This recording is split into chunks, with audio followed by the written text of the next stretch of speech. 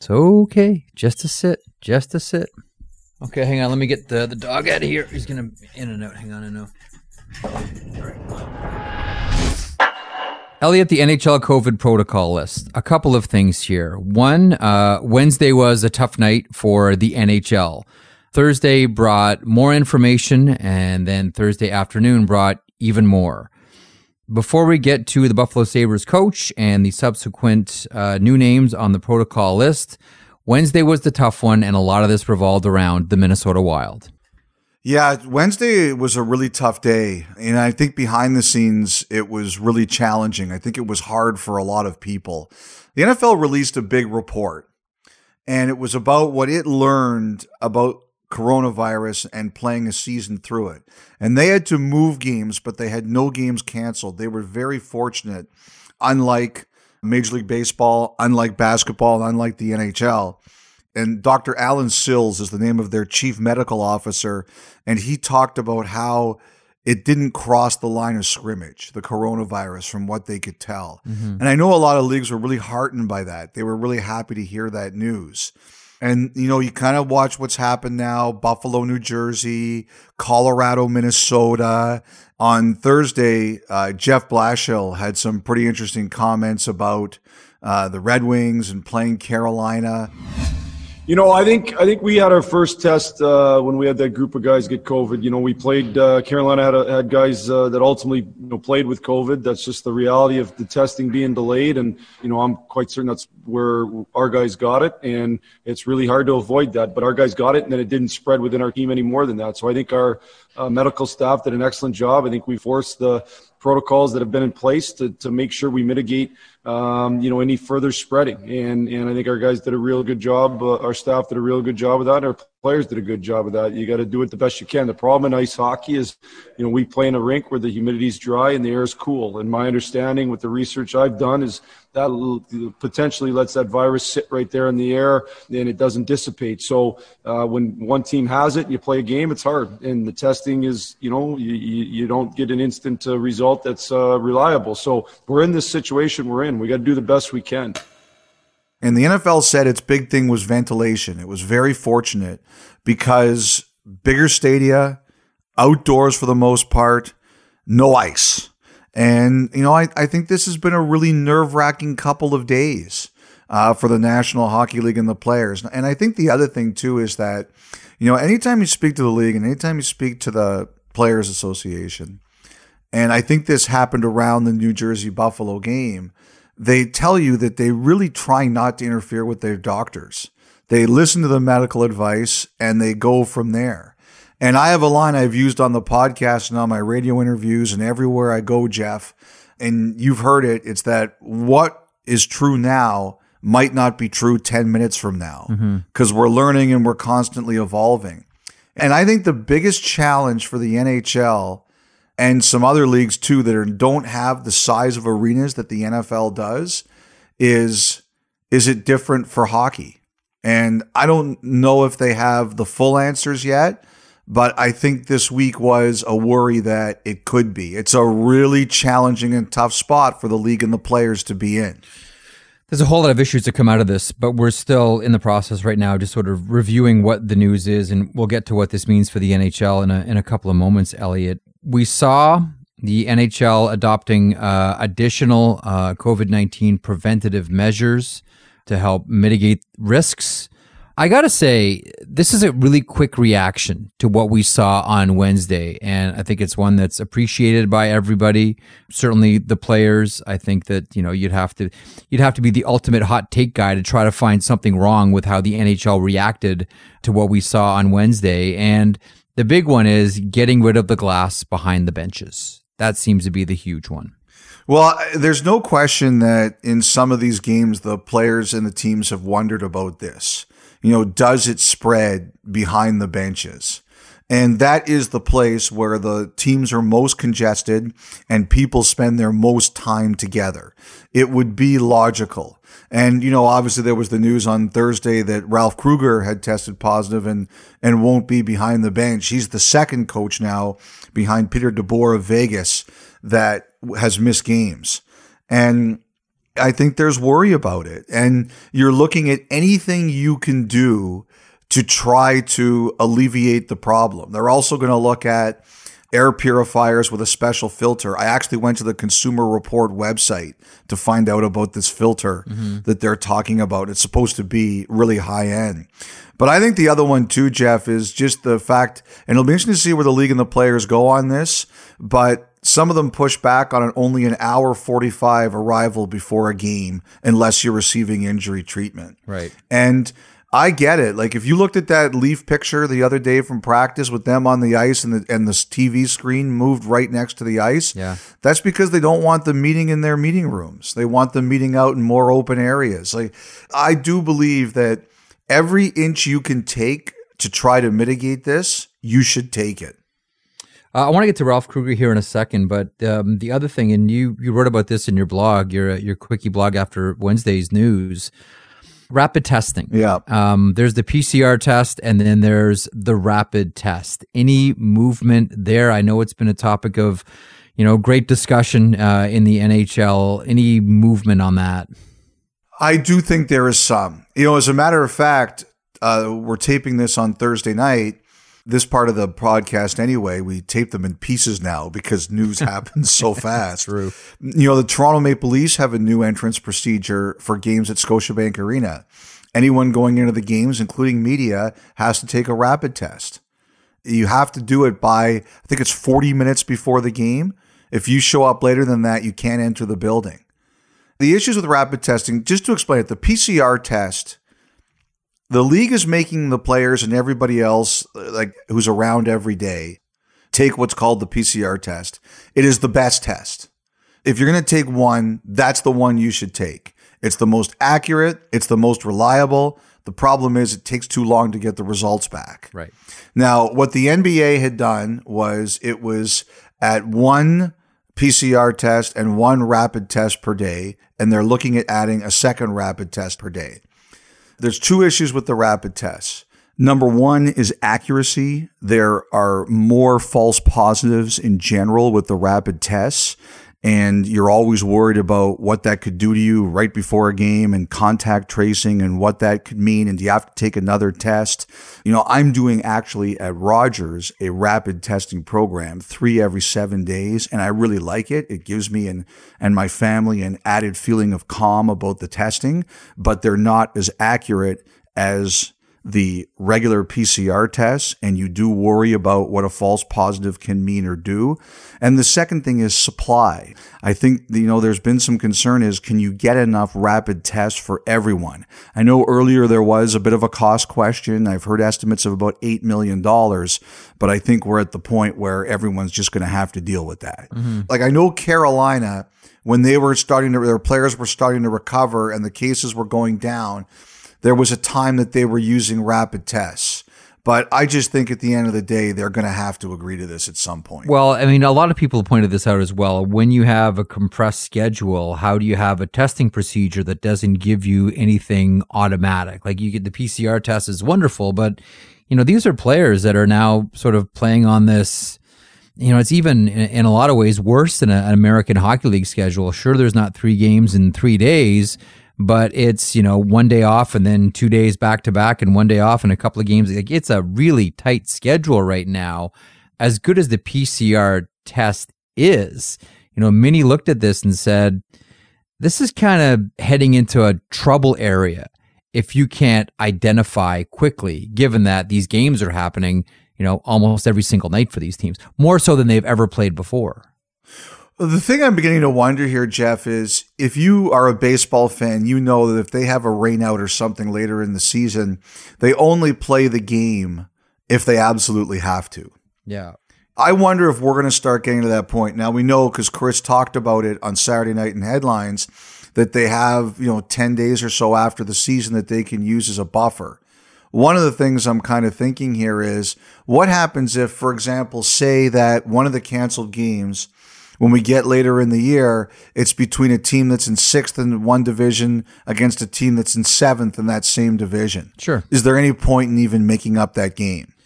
There isn't a point, and I think everyone would look at it and say it's a different year and we understand. The only problem is, I mean, we have, and again, it's still early, but we were talking about this on Scotiabank Wednesday Night Hockey. When you look at the amount of overtimes, which are up this season. Except in Canada. Yeah, but games are closer than ever right now. Yeah. Like, we haven't, again, it is early, but, outside of, certainly the Ottawa Senators, I mean, we're not, like, I don't know how much separation there's going to be. Like, I don't know how many empty calorie games there's going to be towards the end of this.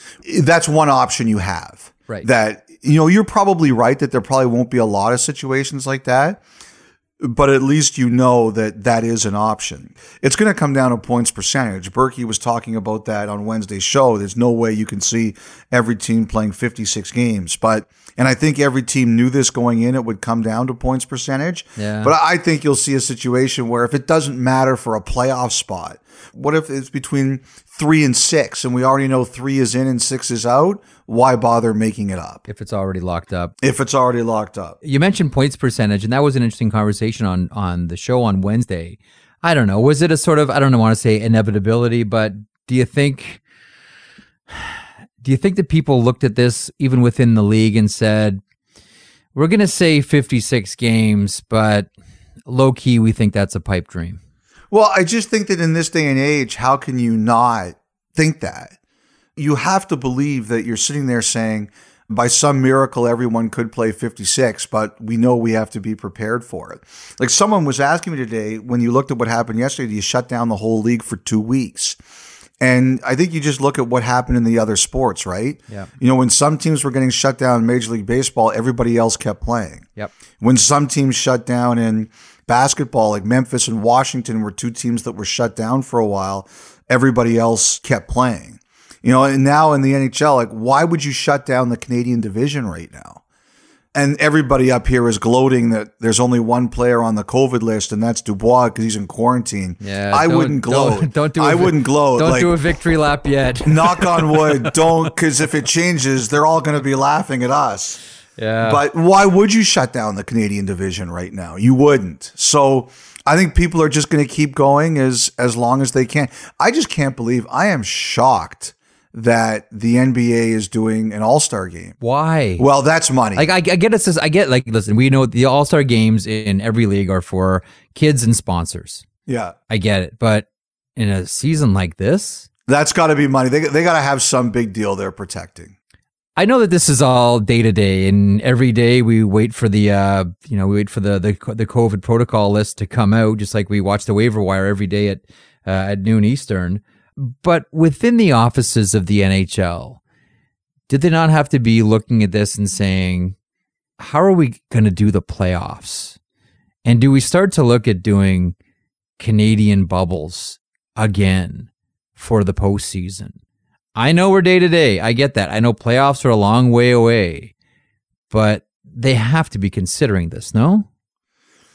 I have always believed that everything is on the radar. I just find it really hard to believe, Jeff, that the way that life has gone right now, there isn't a contingency plan for everything. Yeah. Now, that said, I believe that is the absolute last resort. Number one, the players don't want it. And the NHL is sensitive to that. Number two, again, it's this whole reason that they're playing in their own rinks right now. It's sponsorship and money and things like that. That's why we've renamed the divisions. That's right. And the playoffs are where you really make your money, right? Mm-hmm. So I would see that not being a desire. Now, the other thing is, when do the playoffs start? They start in May. What have we learned about this virus? It doesn't seem to travel as far in the summer. So you're sitting there now, we're starting to see case numbers go down. I think we'd all like to see the vaccine distributed faster. Nudge, nudge, wink, wink, hint, hint, let's get going here. But it's starting to go around. I think you're hoping in May, between warmer weather, vaccine distribution, and the numbers going down, that you're going to be in a better situation. You're going to be able to have playoffs in your own buildings. I don't even want to contemplate fans. I'm just not, I know they're probably hoping, but I just don't want to discuss that right now. What's the negative right now? It's this new strain. And everybody's worried about this new strain. But you're looking in May and hoping the positives of distribution, numbers going down, weather better will save you. So would I say that they've probably got a plan for it? Yes, I would think that everything's being prepared for, but I bet you they're just hoping that everything else, they don't have to do that. Elliot, I want to talk about Ralph Krueger, Yeah. who, as you mentioned, tested positive for COVID-19, enters the NHL COVID protocol. You know, our conversations going into the bubble last year for the playoffs, when it turned to who's going to go in, who should go in, and certainly we've learned a lot more about this virus since then, how it behaves, how we should behave around it. But there was legitimate concern, and rightfully so, and I think that is still there, about older people at rinks. Like we talked about Rick Bowness. We talked about Joel Quenneville. Ralph Krueger's 61 years old. Yeah. Do we have the conversation again, considering what, you know, Minnesota, considering New Jersey, et cetera, have gone through? Should we revisit the conversation about older people at these games? I just don't know. I mean, look at Jim Rutherford. Yeah. Jim Rutherford is a guy who took extreme caution. Extreme caution. You know, when I heard that today, I was immediately concerned. He's the second coach, as we mentioned, to do it. The one thing I look at with Krueger, I felt better about is that he's in excellent shape. He is. Like he keeps himself in really good physical condition. And, you know, we've talked about his attitude too. And, you know, you just think that a person like that would keep a positive attitude and take good care of himself.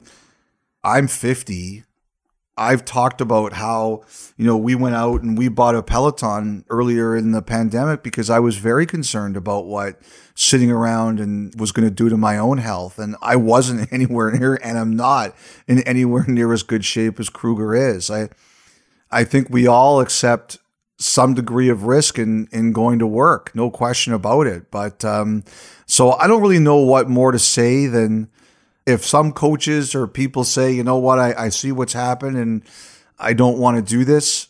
I respect that. I think we all have to make our own choices. I find it very hard to answer that question because I don't like to. I know. I don't like to tell people, like to tell people what to do, right? I don't like anyone telling me what to do, so I like to tell other people what to do. I'm the exact same way, but like you two, I have a genuine concern for people's health, and heaven forbid something awful would happen to a senior citizen in this game. I don't know how I would feel about saying, well, you know what? I just said it's your own choice, when I could have said, you know what? Maybe let's at least have the discussion. I don't know. There is one story I've heard of at least one situation in the league where, you know, somebody who wasn't in great physical shape was told, we're going to keep you outside of the bubble, the team bubble, basically. And, you know, I think if the doctors are making those kinds of decisions, that's all you can really ask for. Listen, to everyone, Ralph Krueger and everyone in the NHL who has tested positive, we wish you all a very speedy recovery. With that, let's begin. This is 31 Thoughts, the podcast, presented by the GMC Sierra AT4.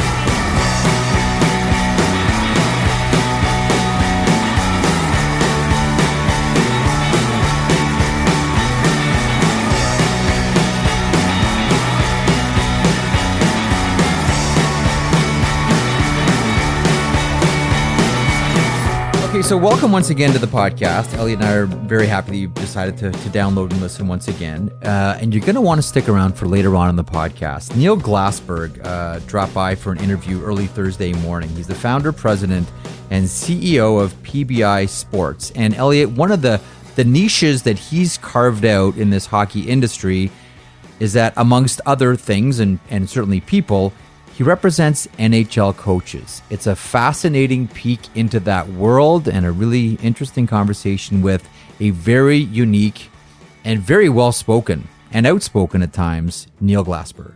Yeah, I don't want to say too much, but also he started by representing people like Evander Holyfield and Rob Ryan in the NFL. Certainly great personalities with interesting stories. So, You'll have to wait for a few minutes to hear it, but the man definitely has opinions. Well, and one of the things, we'll kick off the news segment here with this. One of the things that you asked Neil about is, what happens when there's a GM search in the NHL, and Pittsburgh's going through that now. And true to my claim on the last podcast, Elliot, I'm going to ask you about this every single podcast. What's happening with the GM search in Penguin Town? They've begun their interviews. John Ferguson, Kevin Weeks, Patrick Alvin, who's already there, Ron Hextall, Mike Gillis, I believe, has an interview scheduled. What's been interesting is kind of who's stepped back. Scott Mellenby from Montreal declined on his choice. Chris Drury, Rangers, initially it was a yes, and then he thought about it and declined, preferring to stay in New York. Can you pause on Drury really quickly? Because I'm curious about that, because Chris Drury's name has been out there and attached to a number of different teams. We think of Minnesota. We think of Florida. Like his name, Buffalo. Like his name has been out there for a while. Why hanging on with New York? I just think he really likes his situation in New York, and it's a good situation for him and his family. And I just think it would take an unbelievable opportunity to get him to go. Okay. And also Jason Botterill, he's staying in Seattle. He's not going to be part of this. So I think this search is kind of wide open right now. One of the things that's interesting with the whole Pittsburgh situation is that at some point in time, this next GM might have to oversee the dismantling of a 3-time Stanley Cup champion. Mm-hmm. And I realize there's 2 different versions of that team, and Chris Letang wasn't like a cornerstone part of the first one. But, Crosby and Malkin obviously won 3. Letang's a huge factor now. What's the future? The team obviously believes it's going to still continue to compete. So it's going to make, eventually, when you make those decisions to change the future and change the team, going to be very hard. And I think some people are looking at it and saying, boy, that's going to be a brutal, brutal challenge. There's only 32 of these jobs and they're coveted. But I do believe some people are looking at that job like that's not going to be an easy one. Do we have any, as the weeks go on, things, more information becomes available and focus sharpens. Do we have a greater idea now of what happened with Jim Rutherford, or is it the same as last week? Like I said, Jim Rutherford was extremely careful of COVID, and good on him. I do think the Karmanos thing was a factor, that he wasn't there anymore to kind of be his buffer. I do believe that there was a philosophical difference. Like, I don't think it was like Rutherford wanted to give up and not compete for cups, but I think he saw a path that might involve kind of changing the group a little bit. And I don't think the Penguins were interested in that. And I just think that, between everything, the frustrations just grew. And do I think it was anything brutal or negative or out of the normal disagreements? No. But I just think philosophically, the 2 sides grew apart and didn't see it the same way. And it was time to make the change. I do think Rutherford was looking around at some potential moves. They wouldn't tell me what the trade was. I know there's a lot of these Letang rumors. I can't confirm or deny. Honestly, I don't know. But I do think there was something out there that Rutherford was working on that died last week with the change in GM. I do think it was a defenseman. I don't know if it was Mete. I don't know if it was Dermott. I don't know if it was one move with Letang to clear room for something else. Like, I don't know. There is definitely a sense, though, and a belief that he was working on something that ended when the GM change happened. We talked about, and we've talked plenty on radio every day about it, the Tony DeAngelo situation with the New York Rangers. It seems as if this thing is headed towards the 1/3 buyout, but is there any more movement in the story with Tony DeAngelo? As he's waivers has come and gone now and no one claimed him. Well, I would like to address one thing that I put in the blog. If I could write it over again, I absolutely would. And that is that I don't think the Rangers are feel that they need to take on any more money than they would have to buy out DeAngelo with. I said that they were willing to take on salary. It doesn't make sense for them to take any more than what the buyout would be. And since he's under 26 until October, it's 1/3 of next year's salary, which is $5.3 million. So it doesn't make any sense for them to take any more than that. And so that's kind of, I think, where they are. I do think there are teams who are interested. I think almost everybody has discussed it. I just think that all these teams know that if they do it, you better be prepared for a chunk of your fan base that's not going to be very happy. The concern is more perhaps the PR hit that you'll take as opposed to how he'll fit with the team. Are there any concerns that way? I think there's a question about how he'll fit with the team too. No question about that. Like, that's definitely a factor. No doubt about that. Mm-hmm. But PR matters, and you know you're going to hear it. Big news coming out Wednesday about the PWHPA and the New York Rangers. We talked to Jayna Hefford from the PWHPA on Scotiabank Wednesday Night Hockey. The PWHPA game, February 28th at Madison Square Garden. The Rangers become the first NHL team to host a game featuring the PWHPA. And, we asked Jayna about this yesterday. Does this, imply or, does it wink at this idea that a bigger relationship between the NHL and the PWHPA is on the horizon? And she said essentially, well, we certainly hope so. We haven't been shy to say that we believe the NHL support of the women's game is necessary for a truly professional league. What we have found out is there's a lot of interest with NHL teams to support women's hockey. And there's a great deal of interest with the member teams that we've worked with to support professional women's hockey. So we're just so appreciative of the New York Rangers for this opportunity. They've worked hard to get us to a place where we could make this announcement today. And it's going to be history. For our women to be the first women to ever skate at Madison Square Garden in a game is something pretty special. How did you greet this news on Wednesday, Elliot?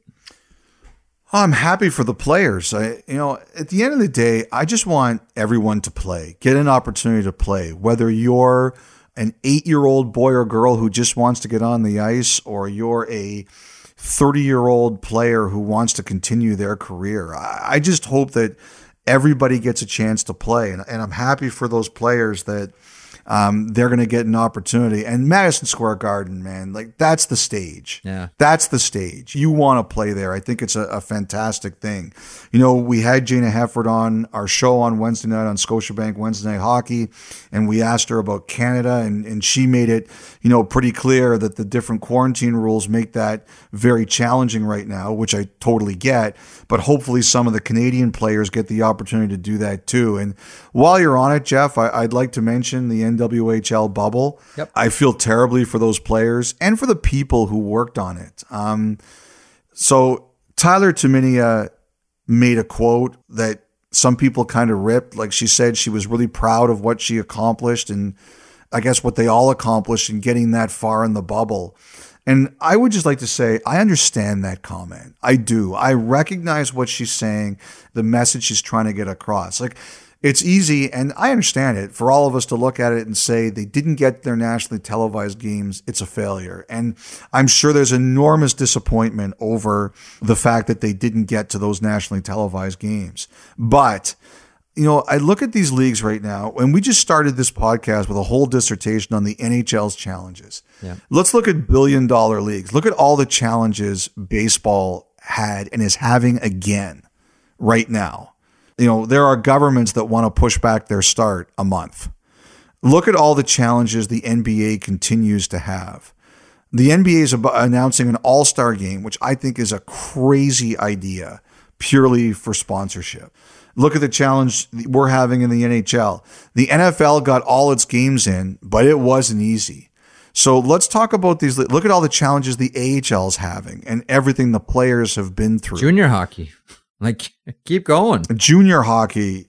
And then we'll go to schools and kids sports and all that stuff. And all these kids who've lost a year of their lives, all these boys and girls.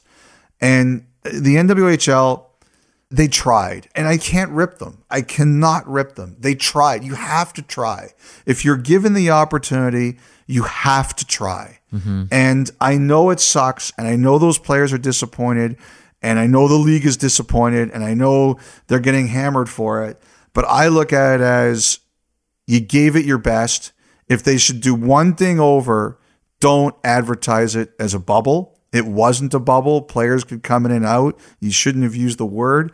But the bottom line is you gave it the effort. And I understand what Tuminia is saying by she's proud and happy that they gave it the effort, because I think that's what they should have done. I just feel terribly it didn't work out. I'm with you. All the problems that we saw play out in the NWHL, we're seeing play out in a lot of the quote-unquote bigger, more well-funded sports leagues, not just hockey. A couple more things here before we get to Neil Glassberg. What did you make of the full-throated defense of Blake Wheeler by Paul Maurice?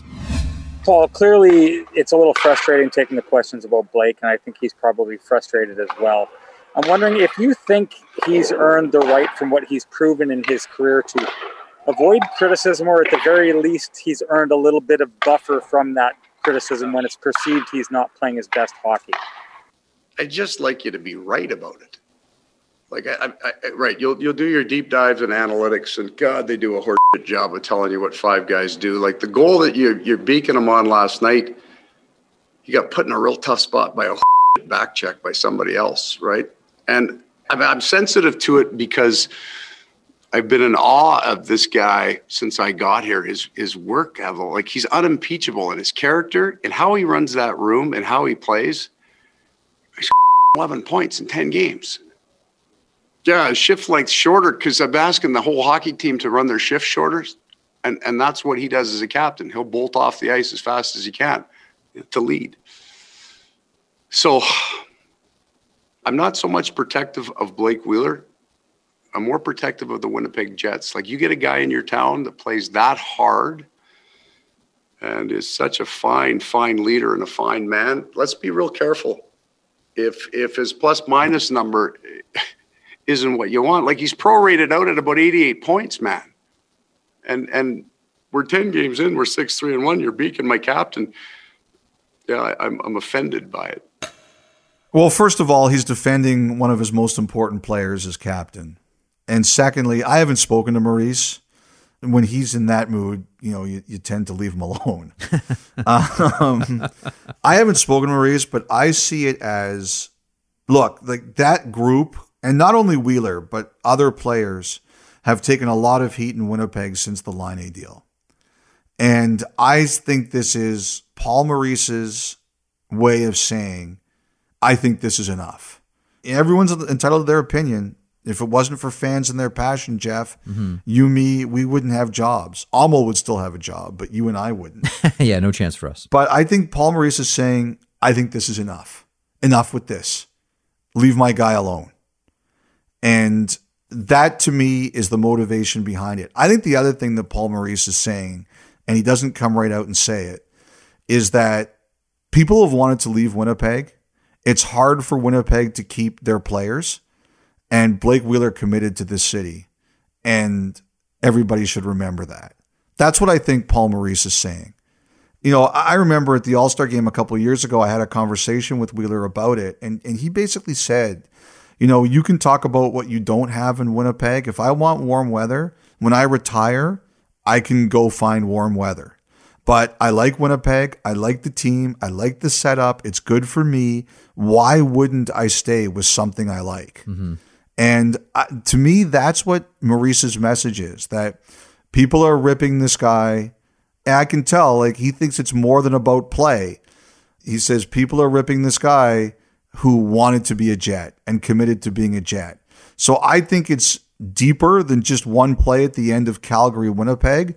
I think this is Paul Maurice going to the wall for his captain, who he thinks has taken too much criticism, and trying to remind people of what he's done for the city and the province. I think it resonates all through the room too.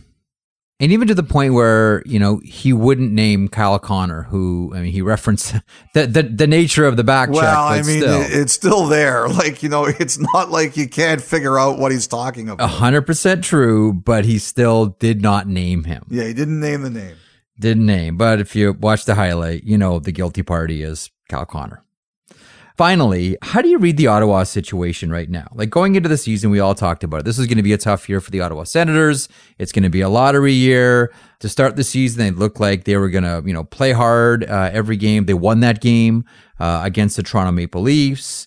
Like we kind of said, okay, you know what? There's going to be a lot of losses in Ottawa, but it's not going to be as bad as we might have thought. But Elliot, it's as bad as we thought. Maybe even worse when you throw in the goaltending factor. How do you read Ottawa right now? Jeff, we'll talk about Ottawa, and then I want to talk about Vancouver. But first, as you asked, the Senators. How much weight do you think went off their shoulders when they beat the Canadiens last night? Yeah. Like, just imagine the giant elephant off Matt Murray's shoulders, off DJ Smith's shoulders, off Pierre Dorian's shoulders. The goalie coach there is Pierre Groulx, off his shoulders. Just everyone, that feeling that they must have had after beating the Canadiens, and Matt Murray had a good night for them. The thing that I thought about this week is in the second loss to Edmonton, the game on the Monday night, they fall behind 3-0 because Högberg loses the net. And they don't put Murray in. Like, that's the kind of goal where you say, okay, our goalie doesn't have it tonight. We got to bring in the other guy. They're so concerned about Murray's mental state, and he's such a long-term investment, you can't take him out of the game. And that, to me, was a real wow moment. And I just think when you're young, and we knew they were going to be, probably a 7th place team in the Canadian division, but you just want to be competitive. And your first game, you beat the Leafs. You play with great structure. The Leafs are saying, wow, it was like playing Columbus because you had to go through 5 guys when we were behind. And then you look at everything that happened since, and you're sitting there like, what happened? And you're worried about your young guys, your Stutzlas, your Shabots, your Kachucks, feeling that this is acceptable or they sag. You're worried about, their attitudes. They think that losing becomes acceptable. You needed that night on Thursday. Like, to me this year for the Senators, we know they're not going to be a playoff team, but you have to feel competitive. And you need saves. You can be the best structured team in the league, and if you don't get saves, it doesn't matter. And they had a night on Thursday where they got saves, and they beat, one of the 2 best teams in the division. They just needed that. Like, you need a reward sometimes, and they got a reward. I'm sure they're looking for a goalie, but goalies are hard to find. But, I did want to talk about Vancouver. Sure. And they got embarrassed in Toronto last night. And, earlier this week, Jim Benning, the GM, he's really blunt. When he does interviews, he's blunt. And I think he made a mistake. He did an article in the Province with Ben Kuzma, and it was after Tyler Toffoli just torched the Canucks again for the Montreal Canadiens. And Toffoli has absolutely slaughtered the Canucks this year. And, Benning was asked about trying to keep Toffoli, who left as a free agent. And he said, I'm reading the quote from the Province, "It was our intention to try and get him signed, and if we could have had a little more time, we could have tried to work through that. It got to a point where I know Tyler wanted to come back, and we were trying to figure it out. We kind of ran out of time with him getting offers, and one he needed to take. We would have had to move money out." Now, Ottawa was around Toffoli too, but he eventually took Montreal's money. That quote became a firestorm in Vancouver, in radio, online, everywhere it could have become. And then the Canucks went and got blown out in Toronto in a game where they were just not very good. And, a couple weeks ago, Canucks Twitter got mad at me because I said the Canucks shouldn't panic. And I still don't think they should panic. You can't make panic moves.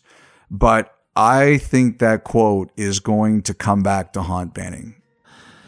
Having said all that, I wonder what the reality is there. Is the reality, well, this is the team and too bad, this is what it's going to be for 56 games or however many games they get in? Or do you think it hits a point where you have to do something?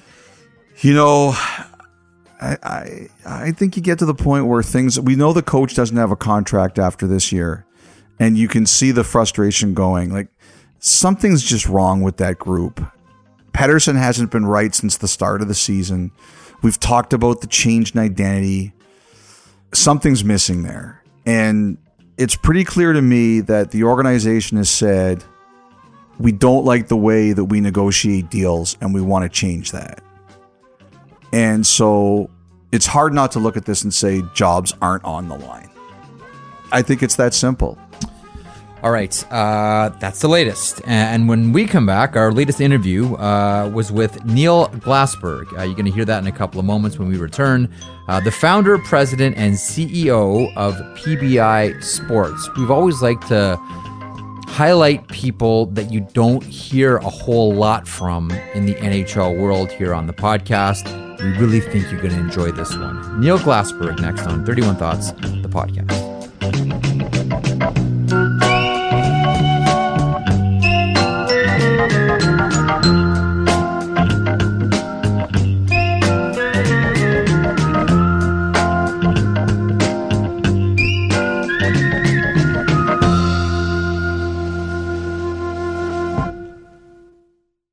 Elliot, on the business card, I'm sure it says founder, president, and CEO of PBI Sports. But what should we know before we bring him on about Neil Glassberg?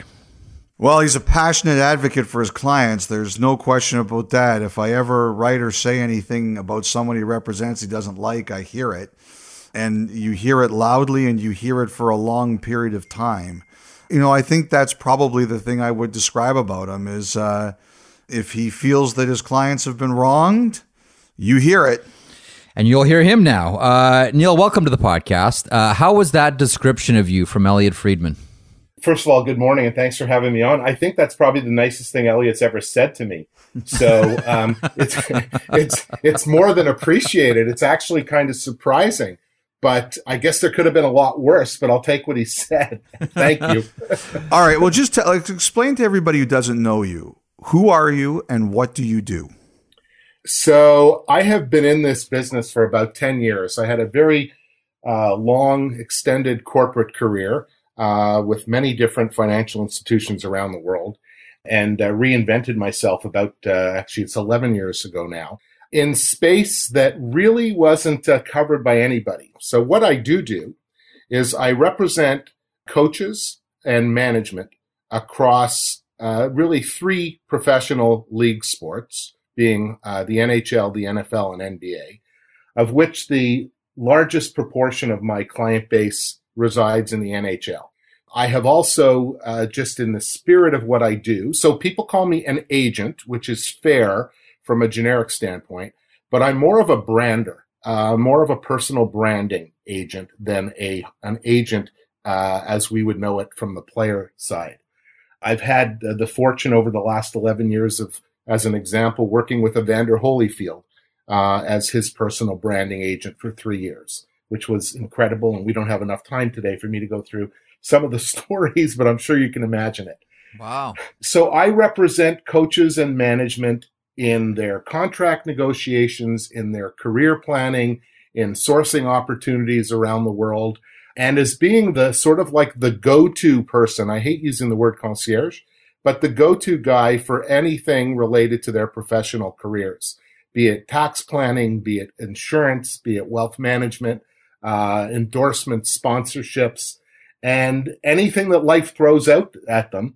And again, the beauty of what I do is that I have clients on 26 different NHL teams. So I get to really understand what goes on within each organization, not to the degree of confidentiality that you guys would love, but I'm very often a sounding board for my clients if they need a trusted set of ears where they can vent. And the beauty of what I do is I'm not emotionally connected to any of these guys. So they get the straight goods. Before we go into hockey, there's two non-hockey things I'd like to ask Neil. You mentioned Holyfield. He had a very complicated bankruptcy. So how did you help him navigate that? So I got involved with Evander shortly after he lost his house in Atlanta. So I can't comment on the actual bankruptcy proceedings that took place. But let's just say when I started to work with him, he was not in a very good place financially. So from a personal branding standpoint, most people around the world know who he is and know what he did. So there was a huge advantage in getting started.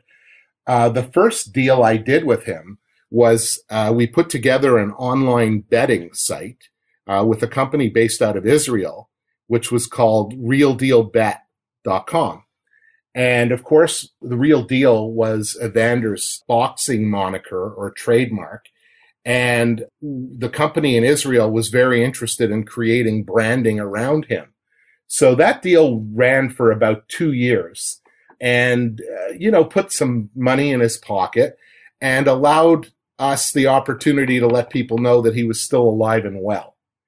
And of course, there was no online betting in the U.S., so it didn't do anything on the U.S. side. But internationally, his brand is very well known. At one point, he had told me that he was actually the 7th most identifiable brand in the world, which is a pretty neat, piece of news. I didn't realize that. But in traveling with him to various places, it was incredible to see how much notoriety and how much affection people had for him. And, what I did, back to Elliot's question, was, I told him from day one that I was going to keep the Sharks away from him. The funny story, I don't know if you want me to give you just a little bit of background of how in the world a guy sitting in Toronto ends up working with Evander Holyfield. Rob Ryan is a client of mine. Of course, Rob was in the NFL, and Rob was with the New Orleans. He was the next guy I was going to ask you about, by the way. We'll talk about him in a second. So Rob was the defensive coordinator with the Saints at that point in time. And I remember it was a Sunday night. I was sitting outside of California Sandwiches and my phone rings, and it's Rob Ryan. Thinking, why is he calling me on a Sunday night? And he says, I walked away from the table, but I have a client for you. You need to help this guy out because the guys sitting around the table are about to steal his likeness and image, and I feel really bad for him, and I don't know how to tell him to not say yes. So he gave me his number. And of course, he told me it was Holyfield. And I spoke to Holyfield the next morning, which was the Monday. And on Wednesday, I flew down to Atlanta to meet him. He picked me up at the airport in his 2017 Cadillac Denali, where the instrument panel was actually sitting on his lap. So it's kind of weird. And of course, it was his right ear that was chewed off by Tyson. So when you're in the passenger seat, I was staring at his ear. It was all pretty surreal to say, how come that thing isn't rounded at the top like most people? The bite fight. Wow. Quick, the Ryans. What are the Ryans like? So I have spent most of my time with Rob and not with Rex. I don't know Rex very well at all. Rob is one of the most passionate, knowledgeable football human beings I have ever met in my life. There's a reason why he's had so many great jobs. He's an incredibly, incredibly knowledgeable defensive football guy. Dealing with Rob is very much the way you see him. He's just a happy-go-lucky, take-no-prisoners, unfiltered, passionate football coach. And, what Rob says you can take to the bank. But unfortunately, being unfiltered comes along with its own share of problems. And, in this day and age of professional sports, no owner is really looking for any kind of distraction from their coaching staff. And I think that those are some of the things that got in the way. I mean, Rob and Rex working together in Buffalo was something they both really, really wanted to do. I don't know if that was actually what the chances of true success would have been. I mean, they love each other. They're competitive between the two of them, which is amazing. But they're both super passionate guys. As we see Rex every week. They know the game probably better than just about anybody out there. So let's get to hockey and focus on coaches initially, NHL coaches. You mentioned you've been doing this for 10 years, Neil. What are some of the biggest changes you've seen from that position in hockey in the last 10 years, whether it is salary, whether it is how things are done? Floor is yours. The biggest changes from behind the bench. There are a couple of things, Jeff, and I'm going to give a shout out to the NHL Coaches Association in this comment, because I think that most people don't know that the NHL Coaches Association does exist. It is not a union body. It is a loosely held organization run by Mike Hirschfeld, whereby probably 90% of the NHL and AHL coaches belong. And it is really, I think it's been, Mike has done a very, very good job over the years building its pedigree and behind the scenes and working with the league on certain things that are more all-encompassing than what I do, like pensions for all coaches, etc. Mm-hmm. Keep in mind, of important note, is none of these coaches belong to a union. So none of their agreements are collectively bargained. They are all independent employment agreements, and every agreement from every team is unique. So there's, if there are state employment laws, those will vary in the clauses and statutes from one team to another. So to answer your question, of course, salaries have changed for the better, as they should over time. I think, as I said, and not to compliment myself, but there aren't a lot of people that do what I do, which is fantastic from a competitive standpoint, but it also helps in that I have access to the data for all of, for pretty much all of these coaches. And I don't use that in a negotiation, but the fact that I have it allows me to business case each one of my clients, on either a new contract or on a contract renewal. And maybe it's my 27 years of corporate experience that have taught me how to business case things, but it's hard to argue with facts. It's easy to argue with opinions. So I think, back to your question, I think salaries have changed. I think the simple acceptance of somebody like myself working in this industry, specifically with coaches, because another factoid is I am not part of the NHLPA, and the NHL has a rule in its constitution that says that no agent can represent players and coaches or management. So if you represent players, you can only represent players, and you must belong to the NHLPA. I do not belong to the NHLPA because the coaches are not part of that union.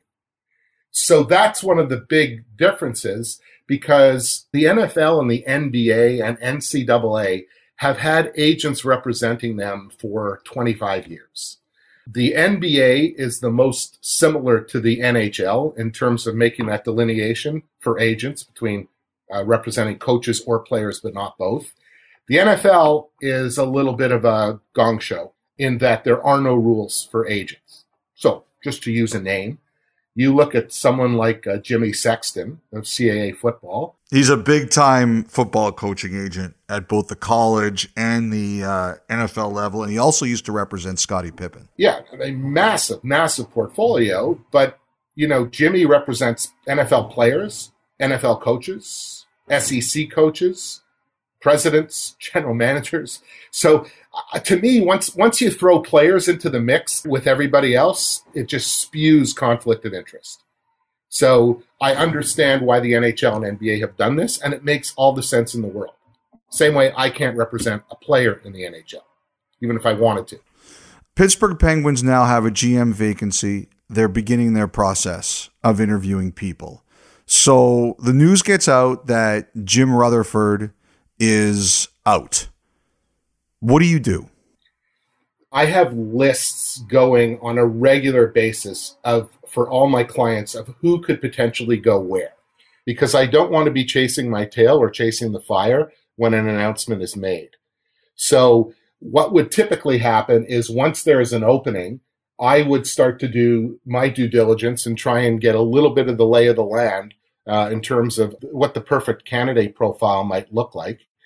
And I will put a call in to the hiring manager or somebody in the organization just to suggest that I do work with viable candidates who they may want to speak to.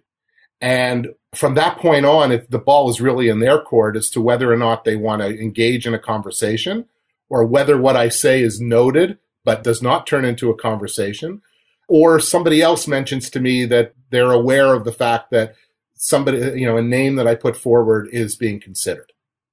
So the lobbying and the politicking for the person does not start on day one. The seed planting starts, but the next step of continuing to water the plant does not happen on day one. And then as you well know, other people get involved. So player agents have a lot of relationships with presidents and GMs and organizations. So, anyone that has an opening that's looking to hire someone is just inundated with notes, messages, lobbying calls. It must be rather painful to be on that side, to be honest with you. When it happens, my phone will ring off the hook from my clients that might be interested. Now, the good news is I'm typically one step ahead because I know that they would be, but it doesn't take long before the news. I would argue the seat isn't even cold before, people are throwing their names in the hat. This is really competitive space, and really these jobs don't happen or don't come about very often. What do you think coaches are most concerned of, NHL coaches? What do you think, outside of compensation, obviously, what concerns NHL coaches the most from your perspective on a day-to-day basis? Of course, winning is number one, and winning the Stanley Cup is the ultimate. We all get that. We all understand it. That's how these guys are wired. I think that the stability of the organization and the organization's commitment to winning is really important. The location, the city that the team is in, is important. The taxation, from an income standpoint, is important.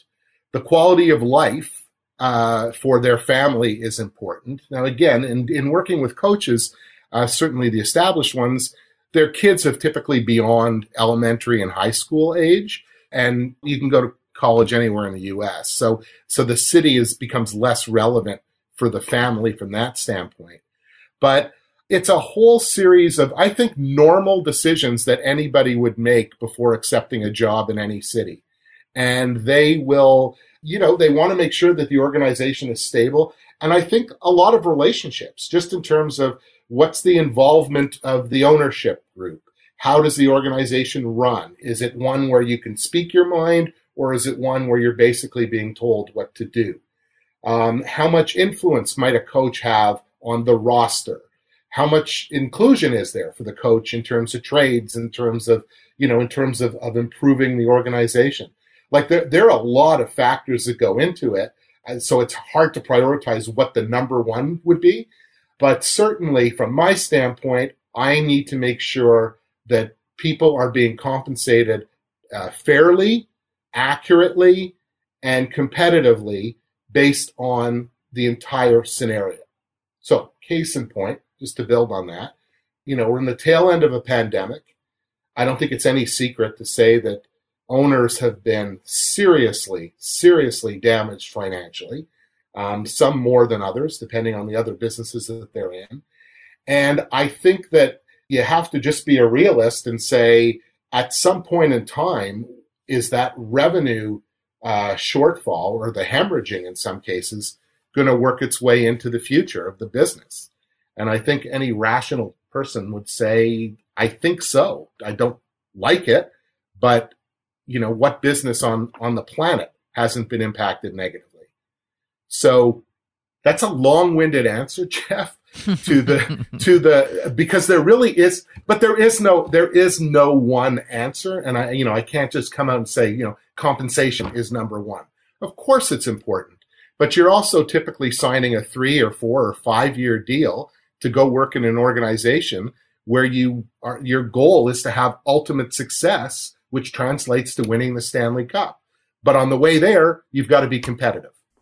So that confirms to me what a lot of us have been suspecting, that one thing we're going to see here is teams saying, hey, I know coaching salaries have grown and significantly. Mike Babcock was the guy who really blew off the glass ceiling, and other people have been moving closer. There's a bunch now making $5 million or more. Joel Quenneville's one. Todd McClellan's right there. You think we're going to see teams say, we're bringing that ceiling back down for a while? My answer would be, do I think that's going to happen? I want to, in my own mind, believe it won't.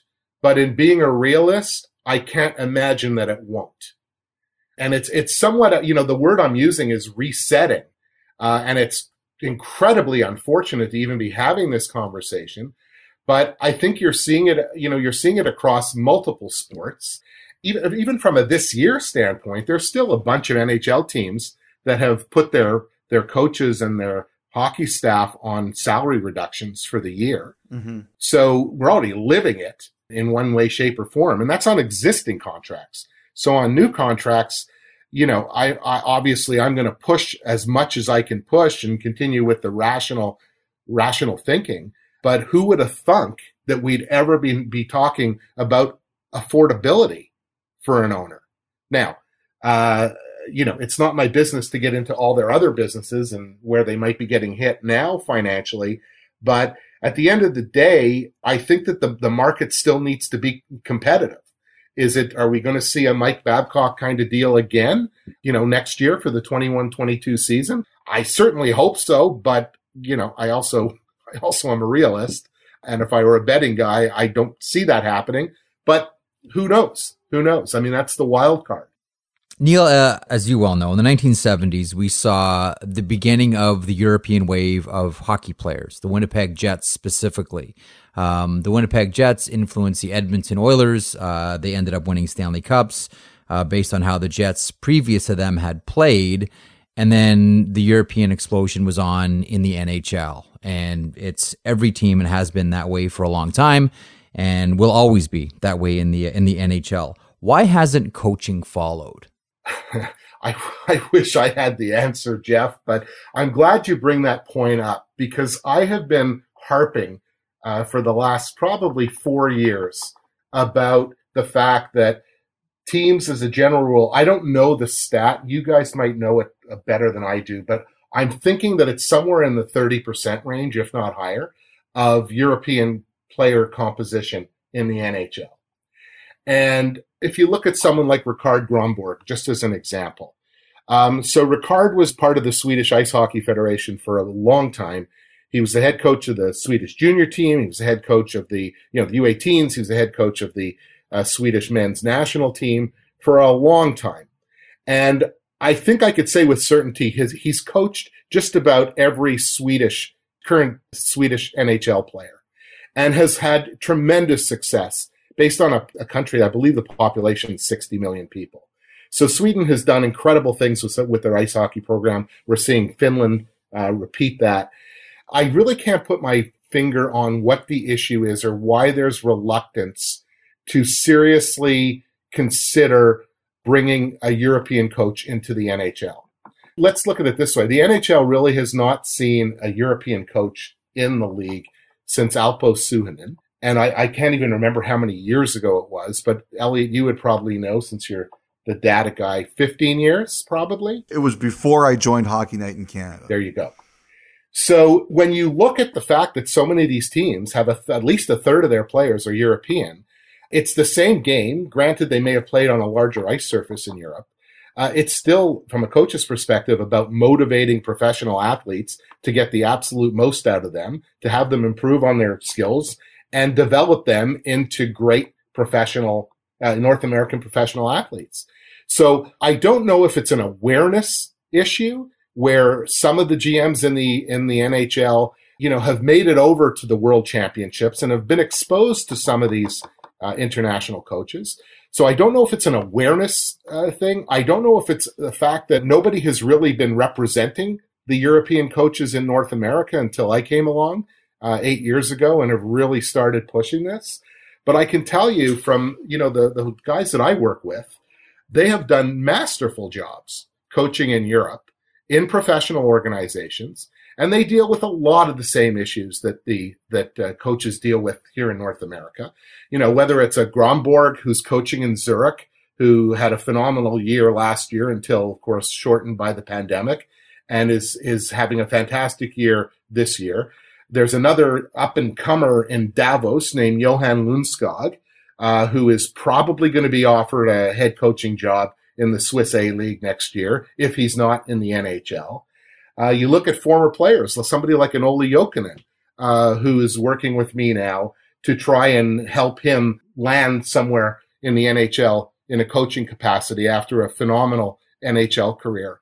And then on the management side, you look at someone like a Nat Domenicali, who's the general manager of Lugano in the Swiss A-League, who's a former NHL player, who's a former a European player agent, who grew up in Canada, knows Canada. So I'm trying to help these guys in terms of generating their brand awareness in North America with hope and confidence that some of these NHL teams will really start to seriously consider the hockey brains outside of the traditional North American, who you know and who knows who kind of way of hiring. It's not only that, Neil, but eventually and sooner rather than later, we're going to have to get it to a point where even in North America, there are different candidates and people who come from different backgrounds, more diverse backgrounds, and just to put them into front offices so they can learn the business and become general managers. Like, I look at someone like, Seattle has promoted Alexandra Mandrycky. She's got a big role there. Jay Feaster was a Stanley Cup winning general manager. His daughter, Teresa, just won a gold medal with Team USA at the World Juniors. She interviewed with the AHL Marlies for a coaching job last summer. I'm just wondering if we're at a point where it's not only about managers and head coaches now, it's about just populating offices with more diverse candidates so that there is a bigger pool of people. I think that's a great point, Elliot. And on the diversity front, the whole diversity conversation just broadens everybody's views on really exploring to find the best candidate. I went on record on media months ago having this conversation about, let's call it nepotism. I don't like to use that word, but kind of the who you know way of hiring. And I, as a corporate guy, a former corporate guy, I'm trying to understand why the corporate hiring methodology is not used in professional sports. And what I mean is when you're a hiring manager on the corporate side, you're going to look for the absolute best candidate. You might use a search firm because you don't, have a population of known candidates to draw from. That's fine. But on the interviewing front, I think there is so much value to be gained and so much information to be learned from a hiring manager by interviewing people that are not from the same typical bubble. Are you telling me there's no nepotism in the corporate world? Of course there is, but not nearly to the same level or the same extent as there is in pro sports. I can rattle off 6 NFL teams where there's a father-son combo working. I'm not going to do that because, I have to assume that the son earned the job, not just because dad was there, but because they had the competencies. So that, nepotism exists everywhere. That's why I don't like to use the word in this case. To me, it's more about broadening your horizons as a hiring manager. And instead of looking at an interview as a waste of time or a pain in the neck, that you actually look at it from a learning experience perspective. Because if you pick up one thing from 10 candidates, you now have 10 more things that you didn't know before you started the process. I don't understand what's bad about that. Now, of course, there's time and whatnot, but let's face it, these interviews, interviews don't have to be hours long. For somebody that's organized, that has a script and knows what questions they want, you can learn things from people that come from diverse backgrounds, i.e. having coached in Europe and had success. To me, if you're going to hire somebody in sport, you want to hire somebody that has a track record of success and winning. So I think that anyone that comes to the table as a candidate that has proven success, that has the competencies, regardless of their sex, their skin color, their ethnic background, anything, is really, I think people are selling themselves short when they don't give those folks the opportunity to try and, convince the hiring manager that they're the right person. And I'm hoping we're going to see a change in that sooner than later. You mentioned Olli Jokinen a couple of seconds ago. Is this a path that he wants to walk now? Olli runs runs a very successful hockey academy in South Florida that has produced several NCAA D1 commits. It's his passion for the game. Olli would absolutely like to be behind an NHL bench in a coaching capacity. He was the captain of the Panthers, so he's got those leadership attributes. And I think it's a fantastic path for him to follow. Again, the challenge for some of these folks is that not everybody knows what their passions are and where they're at in their careers. But, former players, not every former player will make the next great coach. We've seen examples of those. We've seen examples where things work well. I mean, Steve Ott, who's not a client of mine, in St. Louis, I think has done a tremendous job there, having not retired that long ago. And let's face it, not every former player wants to coach. They want to go on and they want to, disconnect from the game or go on and do whatever, they've been wanting to do their whole lives. But I think a former player, certainly somebody that's worn a letter on his jersey, is a really interesting candidate. Here's my last question for you. And you don't have to mention names because I know you won't give me names. Tell us the craziest or angriest negotiation story you've had for one of your clients. Okay. I will not mention names. Okay. But I had a situation occur. I'm not a shrinking violet and I'm not a thin-skinned guy and I'm not anxious and I'm not a worrywart. However, I did have one negotiation that caused me to be all of those. And let me tell you, I don't know if it was an inner body experience or an outer body experience that I don't care to relive, but I have never felt, since I've been doing this, so hundreds of deals, I have never felt like I was going to lose a deal for a client until this situation occurred. And let me tell you, that takes a lot. And negotiation, is like, you're either good at it or you're not, but it's a negotiation, which really means a discussion. It doesn't have to be overblown and overloaded with negativity and dissent and tension and anger. It's a discussion of which I like to present facts. I don't present opinions. So these are the facts. You might not like them, but they're the facts. And I will tell you, Elliot, that for about an hour, I kind of sat back and thought, I called my client and said, I deserve to be fired if this happens. So what happened? We just got into it. The conversation went from me presenting facts to facts not wanting to be listened to, understood, interpreted, and valued in, trying to figure out compensation. And it started getting personal because it was like I don't know if I felt insulted or I got frustrated that what I was presenting, again, which were facts, were not being considered. When I was told that the person I was negotiating with, when I called and I got a message back that he's meeting with the owner as we speak, subsequent to the sudden hanging up on me, I thought that it was a done deal. I really thought that I was going to get a message back saying, we're not moving forward with your client. And, I'm saving all the expletives and all the details because this is a family show kind of, so to speak. But like sometimes these conversations get heated. Mm-hmm. And I look, I have relationships with a lot of player agents. I know they go through this as well, pretty regularly. Sports is not for the faint of heart. I mean, you got to have thick skin and you've got to be able to man up and own up and, take it on the chin. Thankfully, in the 11 years or so, I can probably count on one hand the number of situations that sort of rival the one I just described, where, a GM is maybe telling me to pound salt, in other words, or, thanks for the vote of confidence of your client, but we're not hiring him, or I didn't realize that you're the one that I'm paying to make the hires for me. I can do that on my own, those kinds of things. But that's what makes it fun. I don't like to have those conversations, but if that's where they end up, then so be it. This has been great. Neil, thanks so much for stopping by today. Hope we can do it again real soon. Some fascinating stuff. Thanks so much for dropping by on the pod today. My pleasure. Thanks for your time, guys. I appreciate it. Have a wonderful day.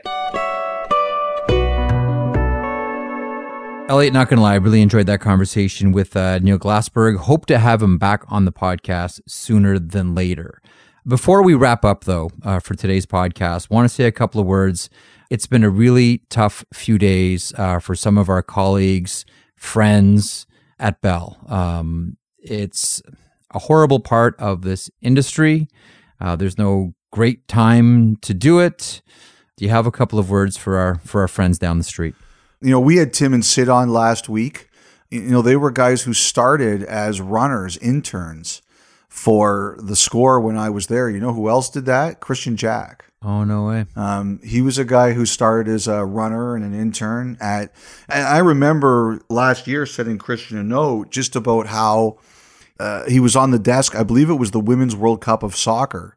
And I remember seeing him on it, and I sent him a note. I said, hey, Christian, like, I remember when you started and look where you are now, and just self-made in that position. I talked with Brent Wallace. We're friends. When I started at The Fan, two of the bigger on-air personalities were Barb DiGiulio and Jim Richards. I used to co-host shows with both of them, and for some time with Jim in the weeknights. And I don't know. It's brutal. And I don't know Dan as well, but I know him. I don't know Natasha as well, but I know her. It's just brutal. Like, I remember when there was a time in my career, I got out of school. It was tough to find jobs. And I got a job at a place called The Sports Pages, which was an all-sports monthly newspaper that was trying to start up in Toronto. And it lasted 2 issues, and I was absolutely miserable. I went without full-time work for almost a year.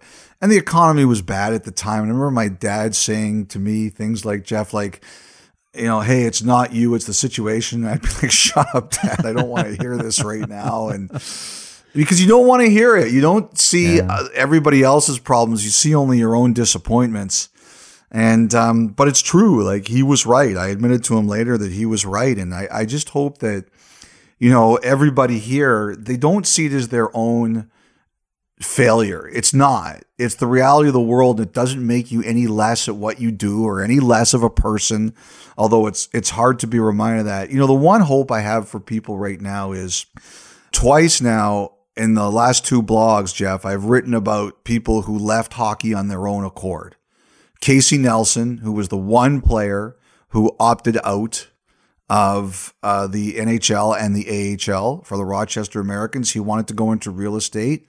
And Mike McNamee, who played his last game for Greenville, the Swamp Rabbits of the ECHL, scored an empty netter and retired. And he's going into music as a musician named Boston Levi. He wants to start that career. And what we're seeing right now in COVID times is people saying, you know what? I want to reinvent myself, or I want to try something new. And I just hope all these people, whether they stay in the business or they try something else, they simply go out and say, I'm going to do it my way on my terms, like a Mike McNamee is or a Casey Nelson is. Those are great words, and all true. I was very friendly with Dan O'Toole, real talent. We had always kept in touch, even when him and Jay went to Fox in the States. But I am like you, and I just finished exchanging notes with Barb DiGiulio, and I'm going to give Jim Richards a call later on. Barb, I remember when the Fan started, like, she was one of the more distinct voices. Like, she had this, and she was like this on CFRB as well. Like, she had this almost blend of authority and empathy all at the same time. She was always in control and always trying to see things from a number of different perspectives. And it was a really unique voice that she had on the Fan and then later 1010. And listen, Jim Richards is just flat out one of the most creative people I've ever met in my life. You remember when he was doing Saturday mornings on the Fan, Elliot, like how hilarious those sports shows were. And then he transitioned into a really strong news talker at CFRB. And to further your point as well about people reinventing themselves, when we started to see the list and the names that were on it and all the people that had lost their jobs, the only silver lining for all those people is the common denominator is they're all talented enough to do exactly what you just outlined. Like, there's not one person that I saw that I know on that list and I went, ooh, they're really going to struggle. What are they going to do now? Those are all really talented people, Elliot, and we wish them the best. Well said, bud. A couple of things I want to let you know. A couple of things I want to mention. One, really enjoying Christine Simpson's The Big Picture feature, which you can watch on Scotiabank Wednesday Night Hockey. 2 weeks ago was an interview with John Tortorella. That upset some people, most notably Pat Brisson of CAA. And this week, Christine sat down with Oscar Lindblom of the Philadelphia Flyers. Really encourage you to watch this piece. It's a tough story that turns into a feel-good story. And as we've said before, even if you don't cheer for the team, and I know there are a lot of people that don't like the Philadelphia Flyers, you can still cheer for the player. And I think everybody cheers for Oskar Lindblom. Details are in our show description. Great job again, Simmer. Also, we're now available on Amazon Music, so you can check that out. And today, we head out west for this week's musical feature. Yes Nice have been crafting music for over 10 years from their Edmonton studio. They just released their 5th album, Eternal Flame, and to quote Exclaim magazine, I love this, the album is stunningly written and produced, with each track an earworm liable to get you nodding your head or swaying to the beats, even if you can't make out the lyrics precisely. That's well said. It's a great listen. Here's Yes Nice with Hollywood Hills on 31 Thoughts, the podcast. Lost in Hollywood